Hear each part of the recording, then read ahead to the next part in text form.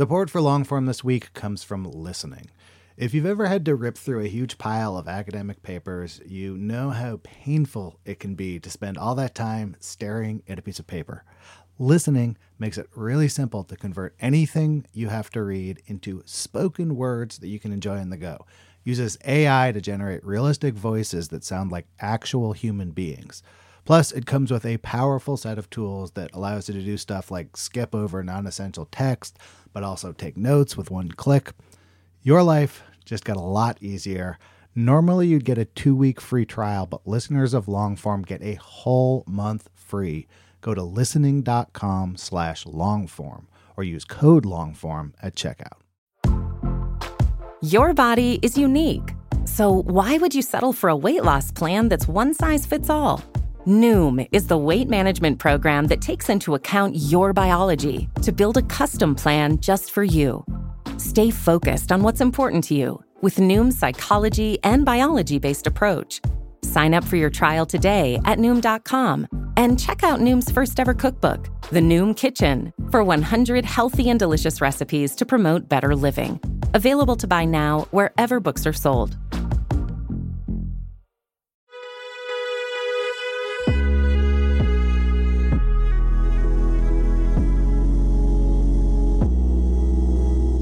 Hello, welcome to the Longform Podcast. I'm Max Linsky. Evan Ratliff is on vacation, but I'm here with Aaron Lammer. How are you, sir? You appear to be on some kind of vacation yourself there. That does not look like where you normally call me from. I am in beautiful Los Angeles, California. So nice here.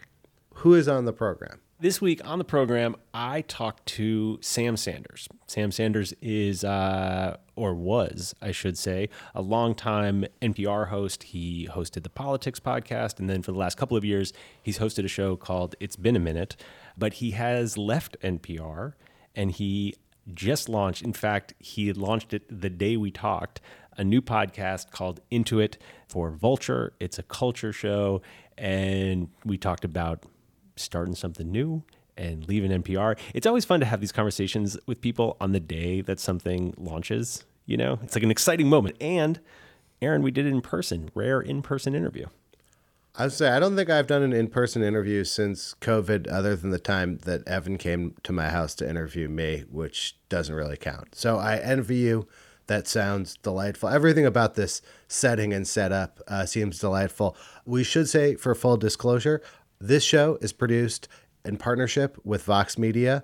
I believe they also produce the Vulture show that Sam Sanders, is that correct? New York Magazine, part of Vox. Vulture, part of New York Magazine. This is two Vox shows. It's the same family here. Consider it disclosed. Here is Max with Sam Sanders.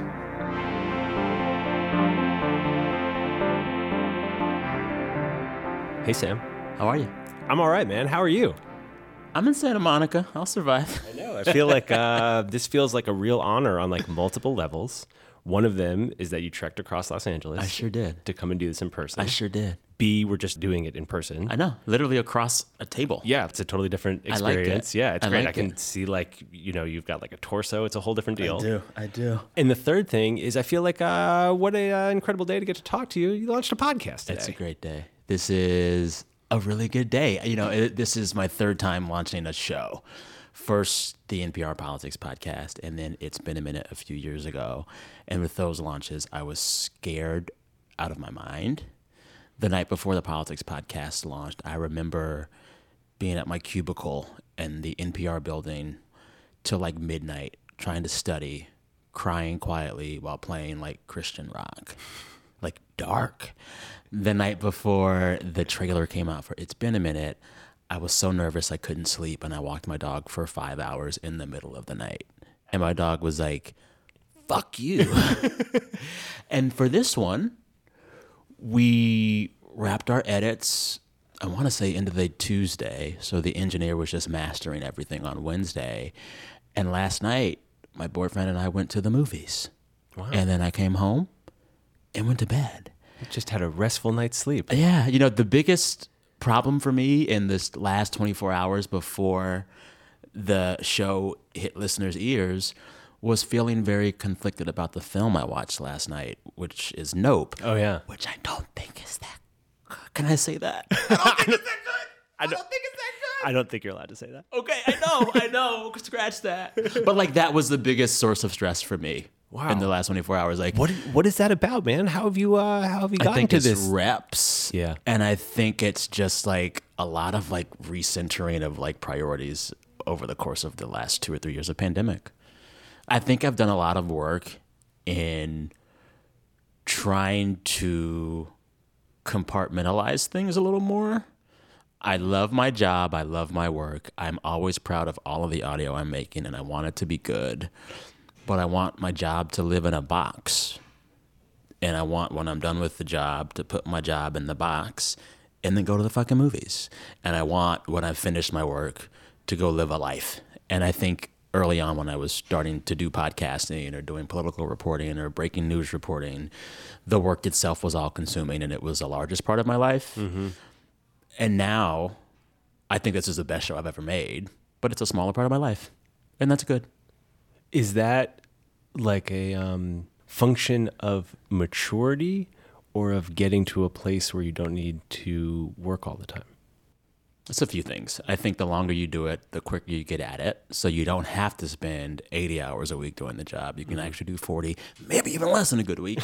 I also think that like you get older and like that's just part of the change. Like I first launched the Politics Podcast, November 2015, almost 7 years ago. Mm-hmm. I'm about to be 38. Let's say I was 30. I was like 32, 31 then. So I'm just like a different person. But also I think like the pandemic and my journey through pandemic, it was a lot of isolation, a lot of individual solo travel, a lot of being in different parts of the country and the world and sitting still and having a lot of time to think. And just, I'm not new to be saying this, and everyone kind of had this journey, but like what really fucking matters. Yeah. And like my work will always matter to me because I get to do a job that I love to do and I really believe in it, but it's work. It's work. And so like, how do I continue to make really good shit and believe in what I do, but value my relationships and my friendships and my hobbies and my dogs just as much? Mm-hmm. That's the work. It feels like a job. Every job feels like a job. It's a job. I get paid for it. It's a job.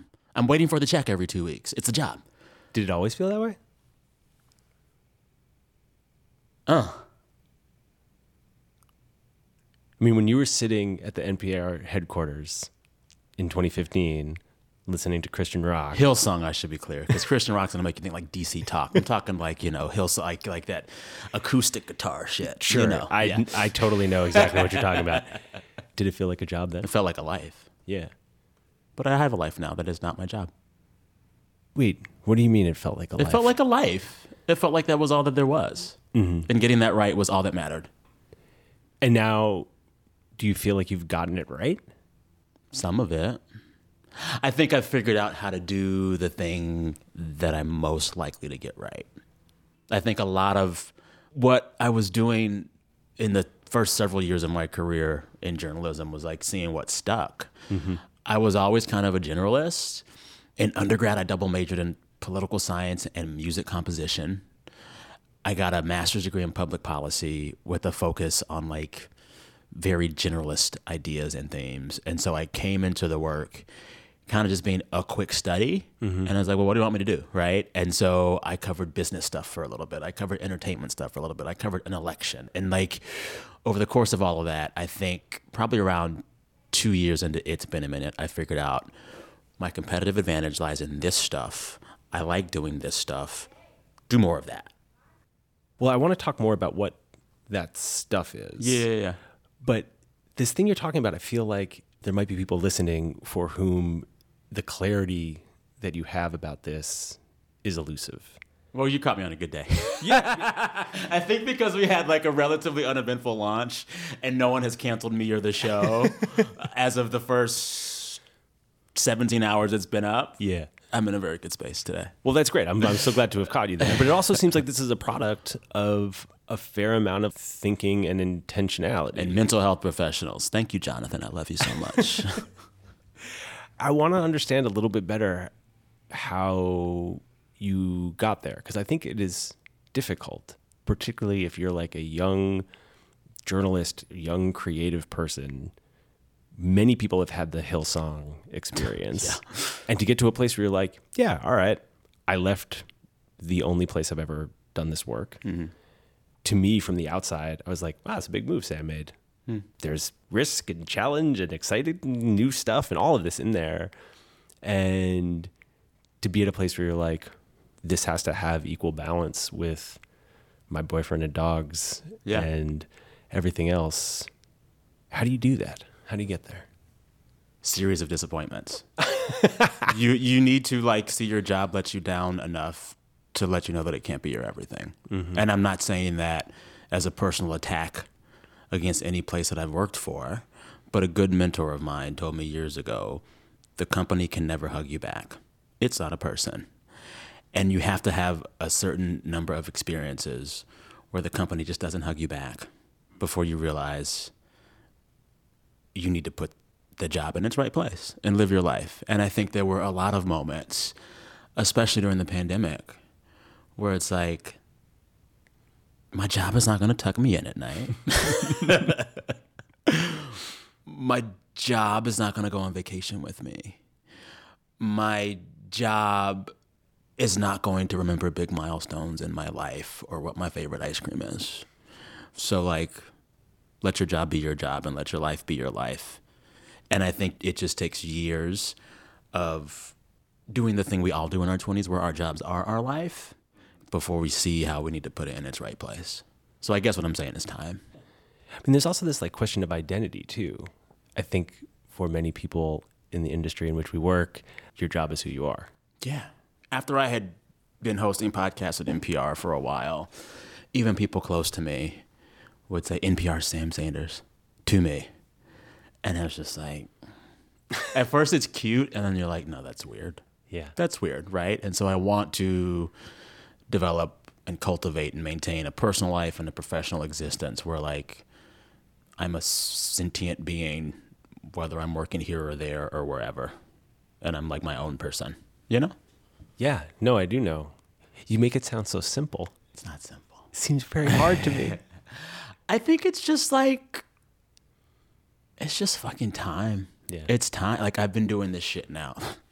Chris, I'm great, better, blah, blah. But like I was at NPR. I left when I was 36, 37, how old I am.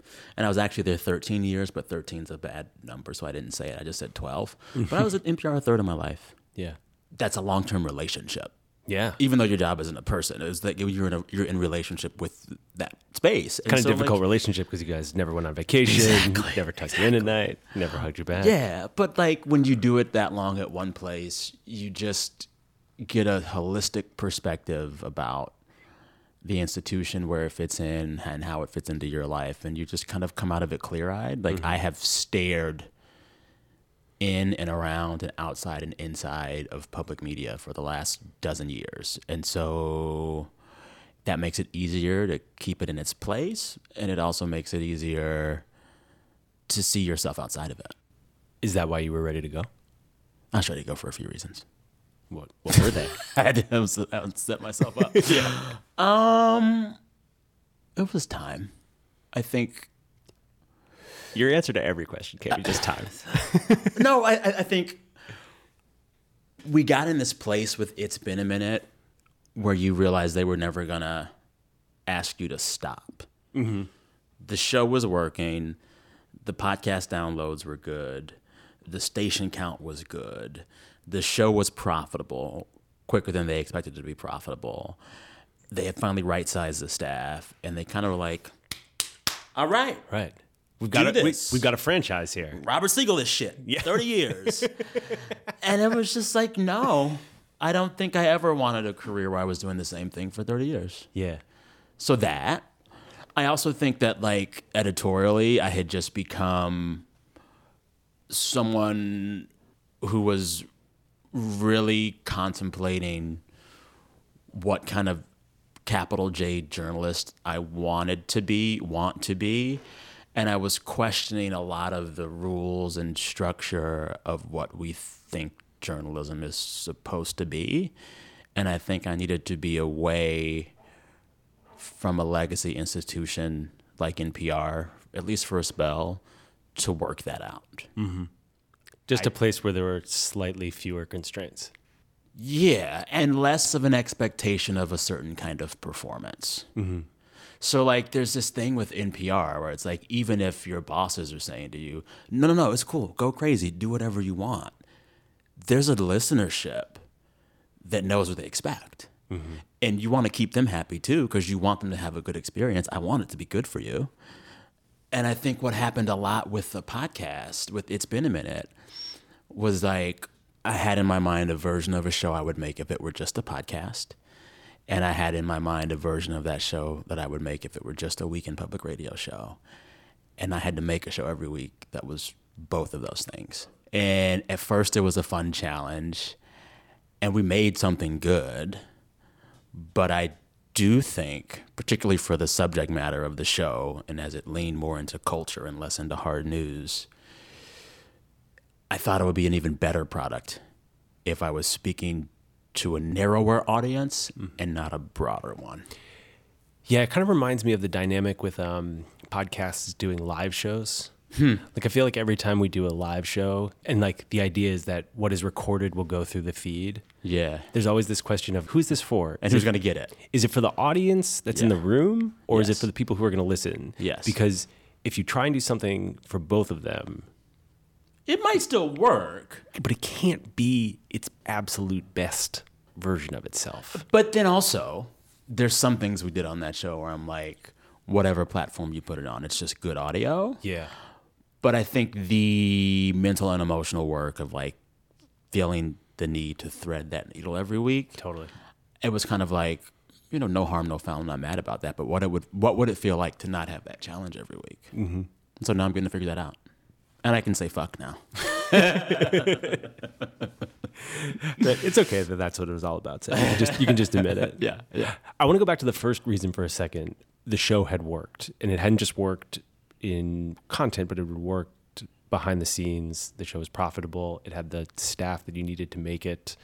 The downloads were where they needed to be. The stations were where they needed to be.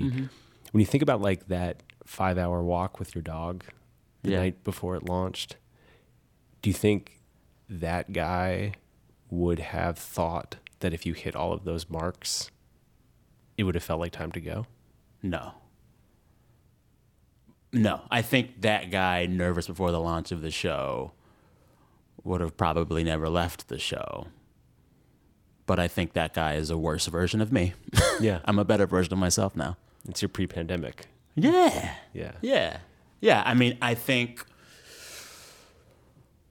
so much of my professional focus for a long time was like hitting certain benchmarks within the public radio institution. I wanted to be a reporter by 30. Once we launched these shows, I wanted them to be a hit on whatever podcast charts. And then once we had the radio show, it was like, I want to be on the most radio stations I can get on. I kept hitting the benchmarks I would set for myself. And then you're kind of just like, well, the benchmarking is just continuous benchmarking for yourself. Like, what do you just want to actually do week in and week out? And I think the version of the show that we've landed on with Intuit is actually the kind of conversations I really want to have every week, in and out. Do you feel less professionally ambitious? Yeah. I do. Yeah. Got a good job. Show sounds good. People will hear it. The money's all right. Cool. Just a job. Yeah, because it's like, that's exactly right. And I love it. I love this job. I love this show. I really like Vulture. I really like Vox. I think that they are a company that is moving into the future very seriously, and I love it. But it's a job. And I think it's healthy to have that kind of relationship with your employer. It really puts into perspective what's on the other side Yeah. of the scale. Yeah. I mean, maybe this is just like more Max than you're interested in. Tell me. But it's unclear sometimes to me whether the benchmarks are the empirical benchmarks that I have set or whether they are like a rabbit that I have put out in front of myself. Yes. Because you need the rabbit. Yeah. Yeah. And it's interesting to hear the degree to which you were like, it's not just it's a job and therefore it should be 40 hours and some weeks less. It's that there's a bunch of stuff on the other side that hasn't been getting the prioritization or the attention. And they don't require a chase. They don't require a chase. Yeah. Spending time with people you love doesn't require a chase. Mm-hmm. It's just there. Mm-hmm. And so it's like, how do we make that an equal, if not bigger, part of our lives? And these things that feel like chases. I'm too old. You're 40. I'm 37. Why are we chasing? Why am I chasing anything? Yeah. My knees are bad. Like, yeah. I mean, before we started, we were talking about how we can't really drink anymore. Yeah. We're like we're old men. Stop chasing shit. Sit down. Watch the sunset.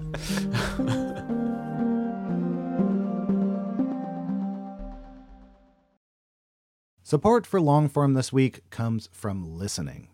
If you find yourself behind the 8 ball, needing to read a bunch of academic papers or journals or any kind of dense reading material, you might make your life a lot easier by checking out listening. It takes anything, articles, books, PDFs, and turns the text into spoken word that you can absorb no matter what you're doing. The app has lifelike AI voices complete with emotion and intonation that creates a realistic and pleasant listening experience. So I had to go into the city for some meetings. I needed to review some PDFs, threw them in there, listened to them on the way. It was both pleasant, and I kind of forgot that I wasn't like listening to a professionally done audiobook or something. Like very quickly, the voices sounded totally natural and human to me. This listening app might just transform how you consume reading material, and you can give it a shot yourself risk-free. Now, normally you'd get a 2-week free trial, but listeners of Longform get a whole month free.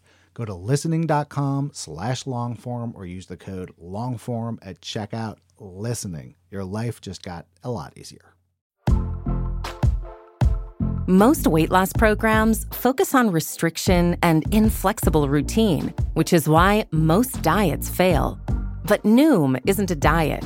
It's a weight management program that uses psychology and biology to help you develop healthy, sustainable habits. Noom believes that weight loss starts with the brain, and their daily lessons are tailored to help users understand the science behind food cravings and eating choices. Whether you want to lose weight, increase physical activity, meet a health goal, or simply change the way you think about food, Noom can help you build healthy habits while still enjoying your favorite foods. Stay focused on what's important to you with Noom's psychology and biology-based approach. Sign up for your trial today at Noom.com and check out Noom's first ever cookbook, The Noom Kitchen, for 100 healthy and delicious recipes to promote better living. Available to buy now wherever books are sold.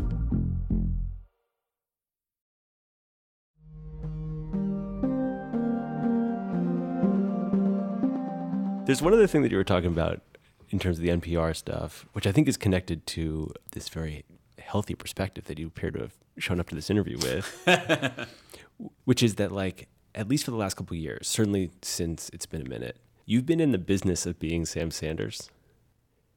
And I wonder a little bit how you think about the person you are when microphones are turned on and who you are when you're looking at the sunset.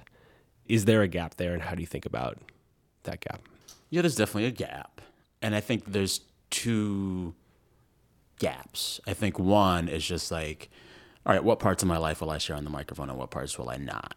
And there's a clear line. And I think I share a lot, and people feel like they know me and they know a lot about me, but there's some things they're just not going to know about. Mm-hmm. Like they just won't, right? And over time that changes. But in general, like I know what I'm going to tell y'all about me and what I'm not going to tell you about me. And then I think the other thing is just like, the performance of self on the microphone is incredibly authentic, but it's authentic with like 15% more charm.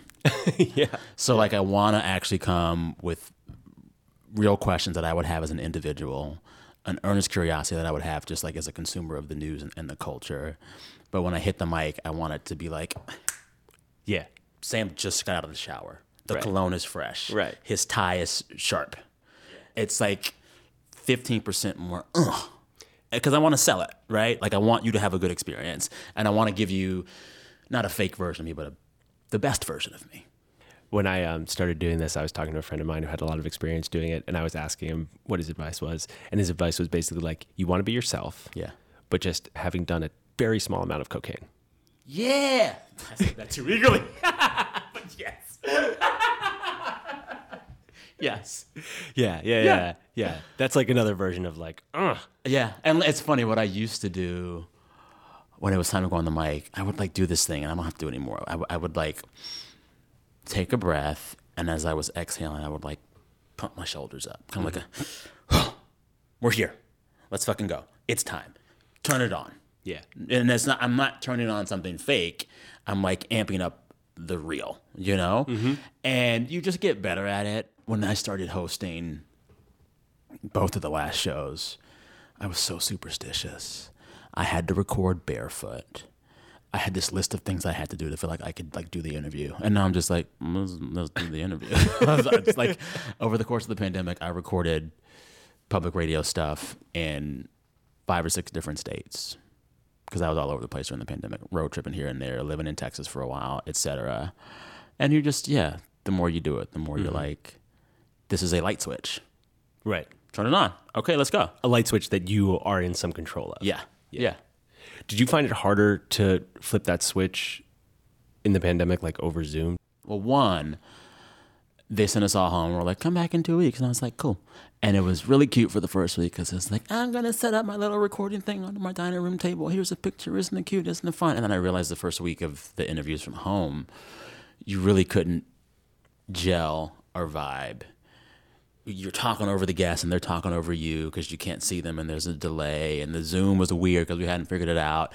And then after a month of it, you kind of realized the work that was necessary to set the table, and then it was okay.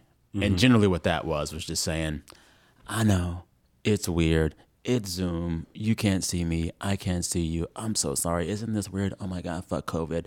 And then they're like vibing with you, and then it's fine. Yeah. And then about 3 months after that, everyone, especially all of the celebrity guests, we all realized that they liked doing it from home better anyway, as did I. And they almost are better when they're at home. They're looser. They're better, looser at home. Well, A, you can get them more easily. Oh, yeah. But B, there's something about talking about yourself in your own living room. Just be yourself. Yeah. Now I think if I were to go back to recording some of these interviews in person, it might sound worse. And that's the thing I never would have thought at the start of the pandemic. Can we talk about interviewing a little bit? Yeah. How do you approach interviews? And you've been doing this for a long time, but in a practical and tactical way, how do you approach an interview? Just like the nuts and bolts of the way that me and my teams have done them over this show and the last few shows. I kind of want someone to tell me what to read. So either an editor or a producer would be like, here's some links, read this shit. And then I just am like devouring the information or watching the whole TV show or watching the whole movie or reading the whole book and then just like vomiting every thought. And usually that is like a note in my iPhone that's just gobbledygook or like handwritten notes in a notebook. And then once I'm done just dumping my ideas, I'm pulling from that just list of whatever my interview questions. So I 101% of the time write my own interview questions, at least the first crack at them. The rest of the team can get in later and suggest more or whatever, or cull my list because there's times I'll have like too many questions. But I think the biggest part of the intellectual work of like getting that together is like having a story structure for my interview questions. And that took me a while to get to. I think when I started interviewing creatives and celebrities on It's Been a Minute, I kind of was just like, let's get vibes. And then like you realize that there's actually an arc to these interviews and there's usually a landing that you want to stick. For me, if I'm describing the arc of a good long form interview, what I want is like really intense emotional connection, almost like first date vibes at the top. And a lot of the times the listener never hears that. It's just me spending 3 to 5 minutes making sure my guest is loose. And I'm usually pulling something out of their personal history that seems random and trivial that we can connect on. Like, who was it? A director who was pushed in a film. I was like, how am I going to connect with her? We have nothing in common, but like on her Instagram feed, 7 photos in, she had a picture of her next to Jamie Foxx, and he was wearing this weird backpack. And so my open was like, I saw you hanging out with Jamie Foxx, that backpack, right? And then we just vibe on that for a while. And Jamie Foxx is so fun. Blah, blah, blah, blah, blah, blah. And you knew like days before that you were going to start with the backpack? At least the day before. Yeah. And so I'm like, we're doing backpack, and that's going to give us, the moment of that first meeting where you have to talk it out long enough before everyone's shoulders kind of settle. Mm-hmm. So once we've done that, then like the interview starts, and then that part of the interview is like getting my audience to the same place I am with this creative's work. So then that first third is just like setting up the work. Mm-hmm. Let's hear a bit of the album. What is this role? Blah, blah, blah, blah, blah, blah. And that's kind of, those are pretty kind of one-on-ones. Yeah. And that's like lots of times that central question is like, if I made you like tell our listeners what this thing was in like 1 minute or less, what would you say? Like just get it out there, right? Yeah. And then the second part is usually who they are and where they came from and what they were doing before inform what they're making now. But the third part is like really the fun part, and that's where I feel like you're trying to get to a central idea or thesis or bigger idea, like about the work they're doing or about what the world should take from it.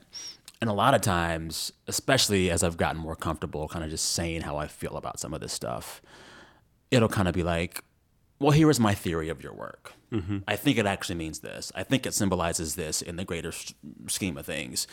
Do you agree? Do you have a different theory? Let's hash it out, right? And then through that, we kind of stick this landing, even in a discussion of like a raucous comedy like Eric Andre's Bad Trip. We have gotten to a bigger idea. When for that chat, it was kind of like, what does it mean to approach the world of like prank comedy through a lens of color? It's usually white. He is not. And a lot of Bad Trip was just like black people doing these pranks and black folks in the audience. How does that change it? And like, what is a big takeaway of that work? So like when you get it right, you're getting to some bigger idea. Mm-hmm. And there's always an arc of the questions to get you there, I've found in my experience. That third act, aside from the theory that you have come with, how much of that do you have in your head when you sit down, and how much of that is reacting and responding to what's actually happening in the conversation? Well, a lot of times the third act will have questions that are just follow-up questions from other interviews. A lot of times I'll read the magazine profile or listen to their other interviews, and I'll just finish it and be like, well, why didn't they ask that? And then I just ask that. Uh-huh. And I'll be like, in this other interview, you said that, but I would have asked you after that, blah, blah, blah, and just do it. Mm-hmm. But then a lot of times I really just do have an opinion about their shit. Yeah. I have an opinion about it, and I want to know if I'm right to feel that way and ask the source. And how do you react if they say you're wrong? I love it. That's great tape. Yeah. Conflict is great tape. Yeah. Yeah. How many questions do you go in with? Like of that initial list that you Let do? me pull up Joel. Joel was the last real, like, long form Joel Bam who? Bam. Kim Booster. Yeah. Joel Kim Booster. We were on Fresh Air talking about Fire Island. And I'm going to go see how many questions I had. Hold on. I'm going to tell you exactly how many. And that one was fun because we were talking about more than just Fire Island. He had a comedy special, too. Has a comedy special. They finally made me a Google Docs girl. I hate it. Everyone can edit at the same time. Oh, yeah. That is... Jesus. That's the most NPR-y shit you've said this entire time.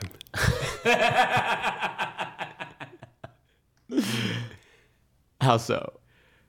I just feel like the world moved to Google Docs a while ago. Listen, let me tell you, Newsflex. Did you ever use that? It's an internal NPR system that feels like it's from 1974. Is it from 1974? Because Newsflex sounds like a name that would have awful. come. Why can't I find this doc? I'm going to find it because now I have to know how many questions I asked that man. I'm going to go to my Google Docs. There you go. Stop looking at Newsflex, man. You're not there anymore. I'm not there anymore. Okay. 1, 2, 3, follow. 4, 5, 6, 7, 8, 9, 10, 11, 12, 13, 14, 15, 16, 17, 18, maybe like 20 questions. I think I might have asked 15. I think they kept 10. I didn't listen to the final cut. But yeah, But you know inside of the interview, okay, skip that. Because a lot of times you're writing too many questions to make sure you get them to all of these points you think they should hit. But sometimes you ask the right question at first and they were giving you the answer to your next 3 or 4 questions. Right. In which case, just pivot. You just scrap those. Yeah, and then sometimes they just give you a curveball and you're like, oh, we're going there? We're fucking going there. And then sometimes things just like come to you in the midst of the interview. But for the most part, you sort of know where you're going. Oh, yeah. I know where I want to end up. Mm-hmm. And it's less of like, I need them to say this thing. It's more of, I need the room to feel this way. Mm-hmm. I need the room to feel reflective and contemplative and like we have arrived at something to chew over for a while. I want to give that to listeners. Do you get there every time? That's the goal. Probably not every time, but that's the goal. And the worst case scenario, I'll just write my conclusion and say it. I'm kidding. But sometimes I've done that. When you're trying to get there every time, I mean, you can't get there every time. You can try. You can try. There's beauty in the work. So even if I don't get there, it's a fun exercise. If you can't get someone to really open up or connect with you, you don't feel deflated afterwards? It's usually fixed in post. Yeah. We had a really weird interview with Maya Rudolph when she was promoting whatever the last thing, not Loot. This was a cycle before Loot. Mm-hmm. And I'm the world's biggest Maya Rudolph fan. I've even gone to see her Prince cover band called Princess. And I could just tell she was tired. She was having one of those press junket days. Yeah. And so it never felt like the vibes got all the way there. But in post, you tighten the cut up and it was great. Add some tape, it was great. It's going to be fine. If anything, sometimes the interviews need to get shorter. Yeah. But it's going to be fine. Also, these folks know how to play. This is a job. Mm-hmm. They want to sell it too. They want it to be good too. You know? I think there's some where, I'm trying to think now, what was the most deflating one? Can I say this? Yes. Oh, no, can I say this? Yes. J-Lo. Really? We got her at a weird time. It was one of her bad movies, not Hustlers. It was like one of those bad rom-coms before Hustlers in that valley of her movie career, which went on for a while. But we got her, and we're proud to get the booking. But we got her on a junket day. I think they wanted to give us 15 minutes. I was like, you got to give us 45.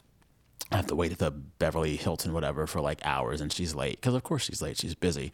She walks in literally fresh out of the shower in a robe and, like, has other things to do. And, like, she was just not ready to have a deeply intellectual conversation. And she's also particularly guarded with how she deals with the press because the press has just been shitty to her for a very long time. Right.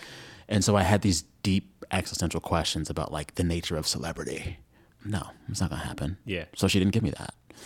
And what do you do in that moment? Do you keep pushing?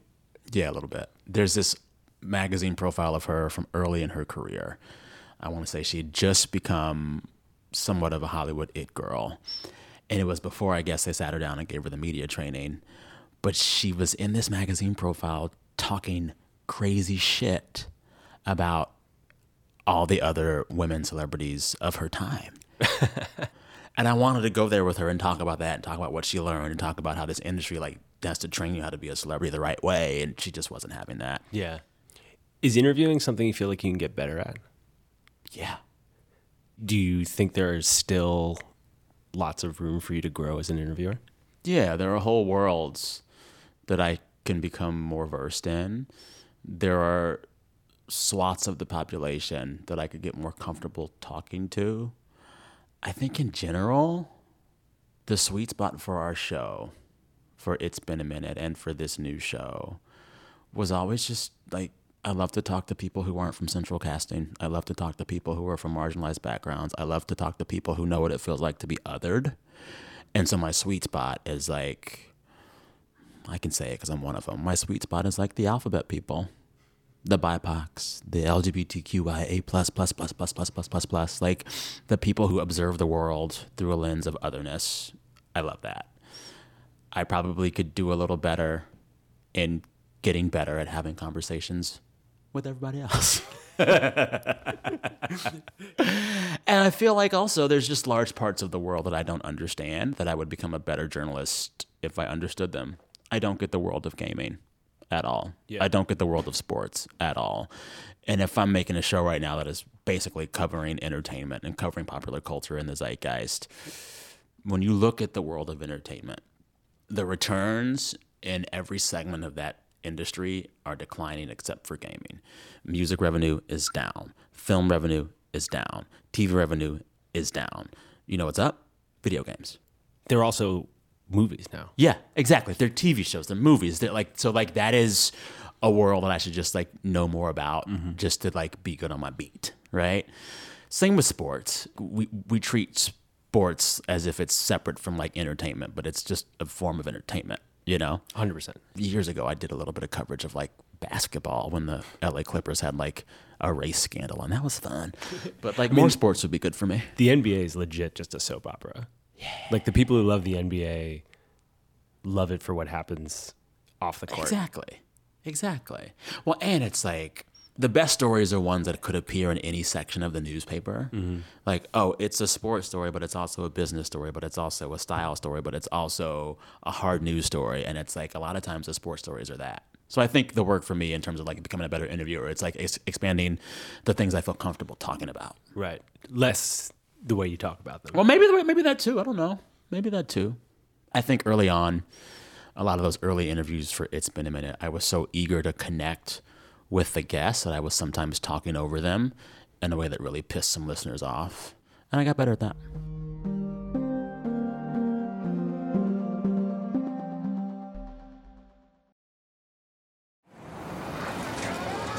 Fox Creative. This is advertiser content from 26.2 Team Milk and their new docuseries, Running Sucks. Is running the worst? Yeah. Do you love it? Do you hate it? I hate it so much. I hate it so freaking much. That you're a real runner now! I hate it. I'm Abby Ayers, a 37-year-old mom from Utah who found herself running across the Manhattan Bridge in my first race ever. Running Sucks celebrates women who run and the running communities that carry them across the finish line.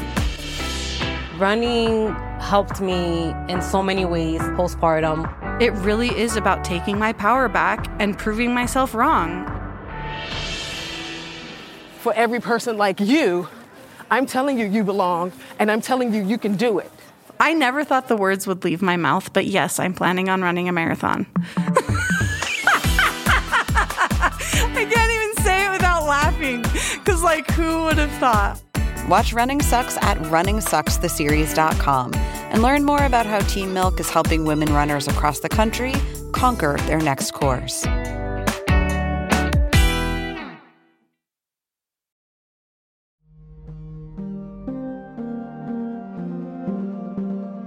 What about the new show is going to allow you to continue to grow? What's going to be different about Into It than what you've done before? We're really trying to like reimagine what these media interviews should be and what they should do. So I can't reveal the guest yet because we haven't taped, but I think he's a solid yes, and we're going to have it run in the next few weeks. But we're talking with a TV creator, writer, about how he resists the impulse to continue to spin out IP when you have a thing that does well. He's a creator who has made very distinct projects that are perhaps most distinct for only being 7 episodes long or 9 episodes long.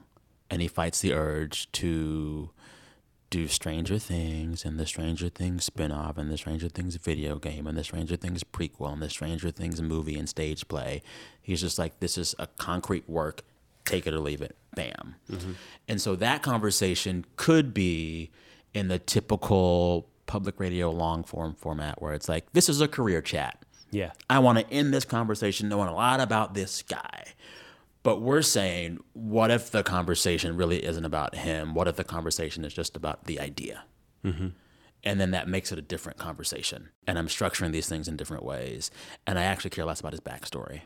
I care about this idea. What does it mean to maintain some semblance of editorial purity. It's like you're zooming forward to the third act. Yeah. And I think that part of that is allowed by having a narrower audience and perhaps a narrower focus. I don't know how big this audience will be for this show. I hope it's big as fuck. But like, we're going to be talking to people that are choosing to be there and are coming with a certain level of knowledge about this stuff because they're choosing to listen to an entertainment show, right? From Vulture and me. You know kind of what you're signing up for. Whereas if I'm doing any interview that I know is going to be on a public radio station over the weekend, I feel an obligation to make sure everyone, no matter the entry point or when they come into the conversation, can feel connected to it. And so if that pressure is gone, we can be a bit narrower. There's a certain way that I would ask questions when I knew they were on the radio, where you're like constantly in every other question re-IDing the guest and the project in your question. It's because you know that some folks just tune in the middle of an answer. To not have to think about that, it's just interesting. It seems like, I'm only going off of one episode. Okay. But the Beyonce one is considerably more focused on the business than on the music. In part because I haven't heard the album yet. We had this crisis about a month ago. We were trying to map out as much we could what the first month of the show was going to be. And we're like, we think we have a plan. And then I was like, yo, the Beyonce album's going to come out the day after our first episode. We can't call ourselves a pop culture podcast and not be talking about that. So our way in was just like, how do we talk about Beyonce without having actually heard the album? And that was our answer. Maybe I'm just reaching here, but it sounds like this conversation you're going to have with the TV creator is also in some way about the business rather than just the creative work. A little bit, yeah. Right now, at least, the episodes they have 3 parts. The A is a fun game, into it, not into it, or some other version of that. Like a fun, rapid-fire way to get through a few stories really quickly. That's like Laffy. The B is the meaty chat. That was the Beyonce chat for this episode. And the C is basically our heightened version of recommendations, or love it or hate it. We're calling it Culturegeist. I think a lot of the B's will be about the business of the industry, just because I'm into that. So next week's B, Lord willing, it might change, is on like how A24 became A24. Yeah. They're the coolest movie studio. Why? How? What does that mean? And what lessons should the greater industry, larger industry take from that? Now I'm thinking about it. That's also a biz chat. I think in large part because there was a certain point in my career where I wanted to just cover the business of the entertainment industry. And for a second, I was about to go to Planet Money and try to do that. Yeah? Yeah. I don't want to go to New York. Yeah, it's a mistake. Being here in Los Angeles, you should definitely stay here. New York smells like garbage. It's just better here. It's just like, it's very clearly better here. I love my New York friends. I have fun when I go there. I'm not living there. I think part of the reason I was asking about your interest in the business of culture is I'm interested in your relationship to the business of media, and particularly of audio. Is part of your interest and focus on the business side of things because you are also curious about the business of media? Like, do you give a shit about this stuff? I'm asking in part as like someone who was at NPR for 13 years and watched this like podcast boom happen from inside the world of Newsflex. Yeah. I'm interested in how important that is to you, how much time you spend thinking about that. I think a lot about what the relationship should be between a creator and the company and a creator and their audience. A creator is such a loaded word. It sounds like the talent, whatever you want to call it. But like I think a lot about like what that relationship should be. And I think that is an ongoing question for the entire industry. And I think it's changing over time. I think there was a time in public radio where the take was like, you belong to us. You work for us. All the shit you make is ours. We'll pay you what you pay you. Don't ever think about leaving. And don't ever think that you can like do other things besides just this. That's over, right? I think there are certain pockets of the industry that have been slow to take that lesson, but like that's over. And now we're in this new world that almost, it kind of feels like a wild, wild west, driven in large part by media fragmentation and social media and et cetera. But it's like, in that shakeout, what should these relationships be? I'm not sure the answer is the creatives doing everything on their own and everything being independent. I think there's benefit to working with institutions that have infrastructure, but I think the way that it had been done for a long time was just not fair. I mean, doing something on your own must have been an option for you. It was. And then I realized, oh, I got to be somebody's boss. I got to be someone's HR. I got to approve vacation. I got to do payroll. No. Mm-hmm. No. When I was figuring out my exit from NPR, I had a lot of conversations all across the industry. And there were versions of my professional life that could have been a lot more independent than what I chose. But I like the support of an institution. And like even getting this Vulture show together, we're never not going to be able to book a guest because I can just call my Vulture friends. And they're there. Mm-hmm. And they can help me market this show, and they can help me sell this show, and they can help get me placed in interviews like this one. They have an infrastructure. I like that, right? I think that there were options for me that would have been like a larger check out the gate, but less of that support. And the last thing I wanted to do was have a lot of money and then make a podcast no one listened to. What's the fucking point of that? The money? Yeah. Maybe the next job. And the money's still good here, but like there were like there's I think just like there are lots of people who have like looked at that equation and been like, that is the obvious reason that I will do that. Yeah, I didn't do that. Yeah. I want people to hear it. I think it's good. I think that what I make is good. I work with good people, smart people. We make good shit. I want you to hear it. I want you to like it, and I want it to be good for you. And I want to figure out what that equilibrium is between like the talent and the company. And I'm still getting there and still working that out. Do you have like a ideal version of what that is? I think there's an emotional idea of what it is, and then there's like a paper and numbers idea of what it is. And like a lot of it is just kind of IP ownership questions. And I've never really been too obsessed with IP ownership questions just because the kind of show that I'm making right now is not going to become a movie. Could become a TV show though. Well, then I'll do it. And they can own the last name. I'll make a new show. Mm-hmm. Let's say one day someone's like, make your show a TV show. Vulture can keep that IP. NPR can keep It's Been a Minute. This show that I make for TV will just be The Sam Sanders Show or Room Service, the show, right? Like, if it's just a talk show, then I'm like the floating IP.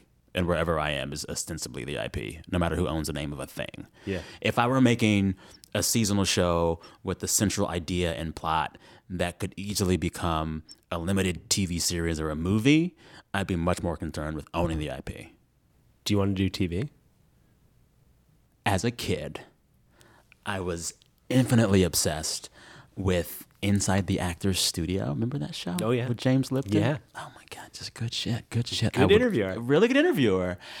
And I was like, oh, if I could do a thing like that on a screen, I would do that. But where does that space exist? Where can you see long-form interviews on a screen right now? Hot ones? Yeah. Fuck that. Fuck a gimmick like having to eat hot chicken to do an interview. That's stupid.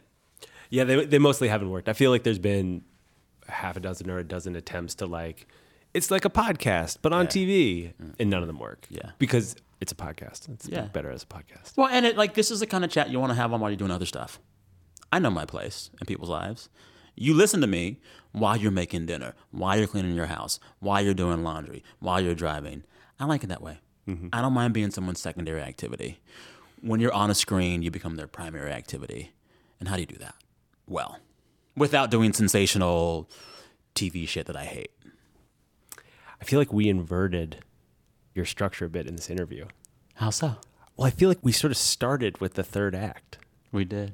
You sort of sat down and you just started talking about the thing that I was trying to get to, sort of the most curious about. Okay. Which was about this balance between the work and the rest of your life and about leaving this place that you'd been for 13 years where you were NPR's Sam Sanders. And like today, in some ways, feels like the first day of the rest of your at least like media life. Yeah. And so like the question I had for you was like, how intense does that feel? How much pressure do you feel? And instead you showed up and you were like, oh no, I'm good actually. It's just because I got a good parking spot. That really set the whole tone of this conversation. Just feeling so good about that.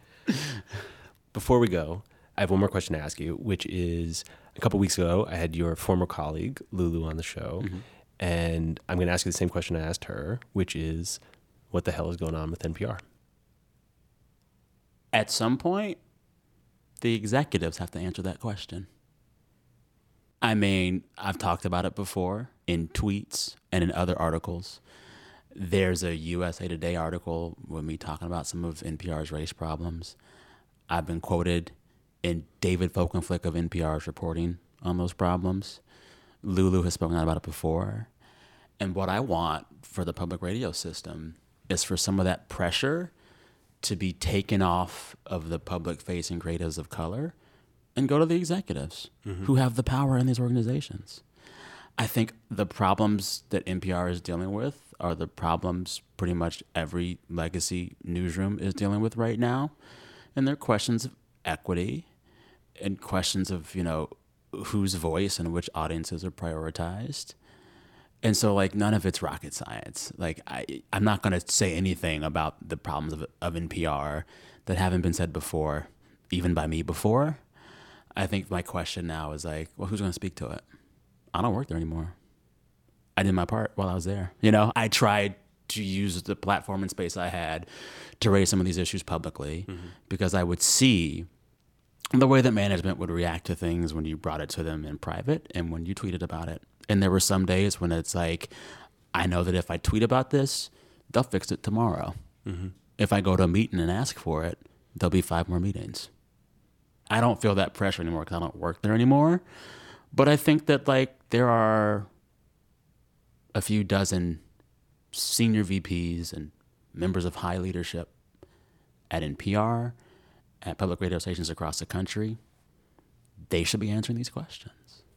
Do you think they will? The best predictor of future behavior is past behavior.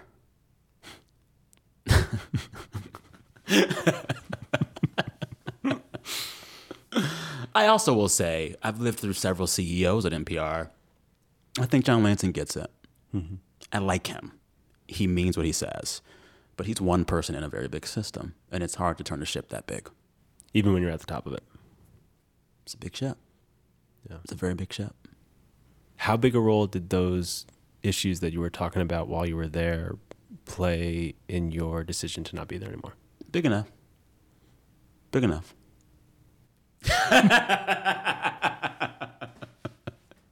Yeah.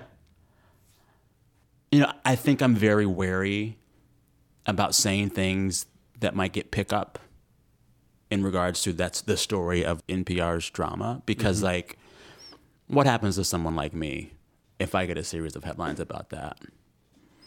It throws me off my game. It distracts me. Worst case scenario, I come out looking like the angry black man and I'm stereotyped. NPR is actually fine either way. NPR is really big, and they're going to be fine whatever the case.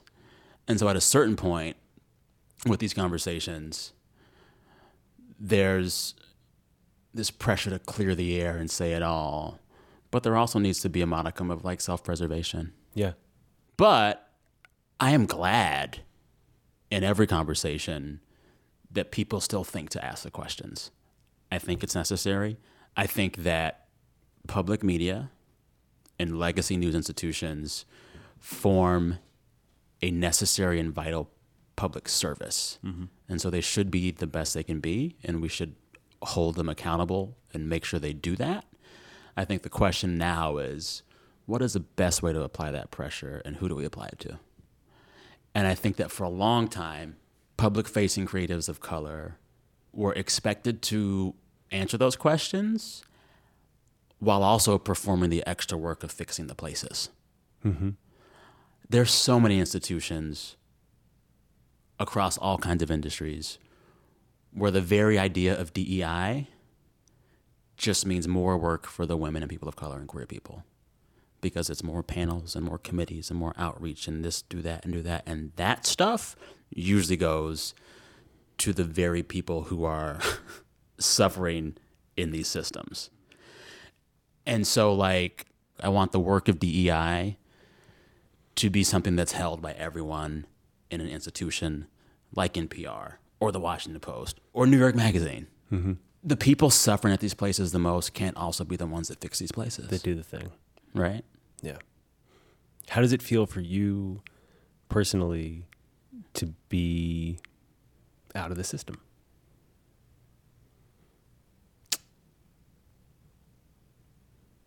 It feels fine. I think there was a level of existential dread about what happens once I'm not there.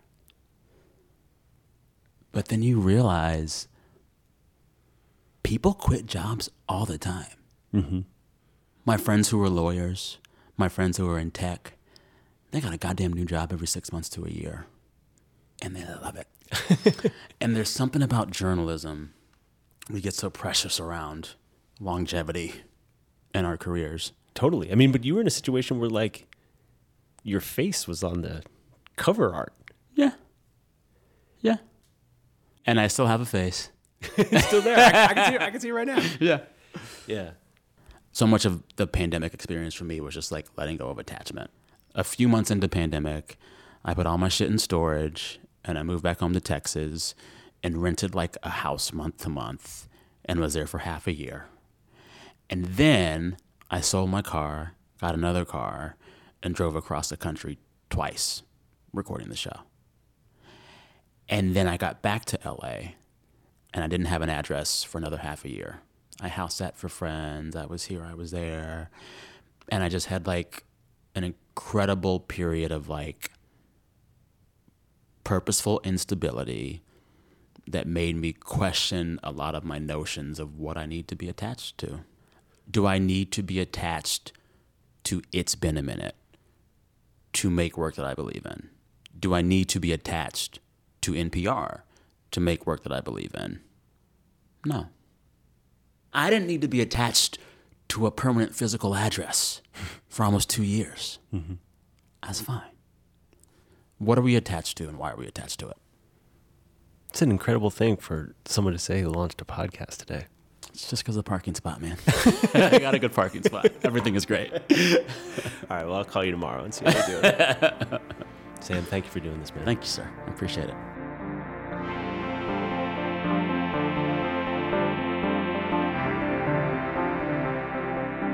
Thanks for listening to Longform. I'm Max Linsky. My co-hosts are Aaron Lammer and Evan Ratliff. Our editor this week was Gabriella Saldivia. Thanks to her. Thanks to Megan Valley, who took care of the show notes. Thanks to Vox, with whom we make this show. And thanks very much to Sam Sanders. His new podcast is called Into It. We'll see you next week.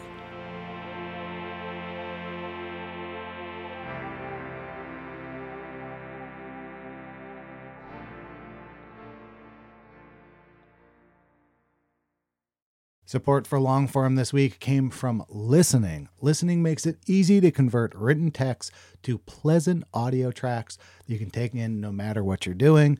It offers AI voices that manage to express emotion and correctly pronounce complicated technical terms, all while sounding like actual human beings, not robots. The Listening app might just transform how you consume reading material, and you can give it a shot for yourself risk-free. Normally, you'd get a 2-week free trial, but listeners of Longform get a whole month free. Go to listening.com/longform or use code LONGFORM at checkout. Listening. Your life just got a lot easier.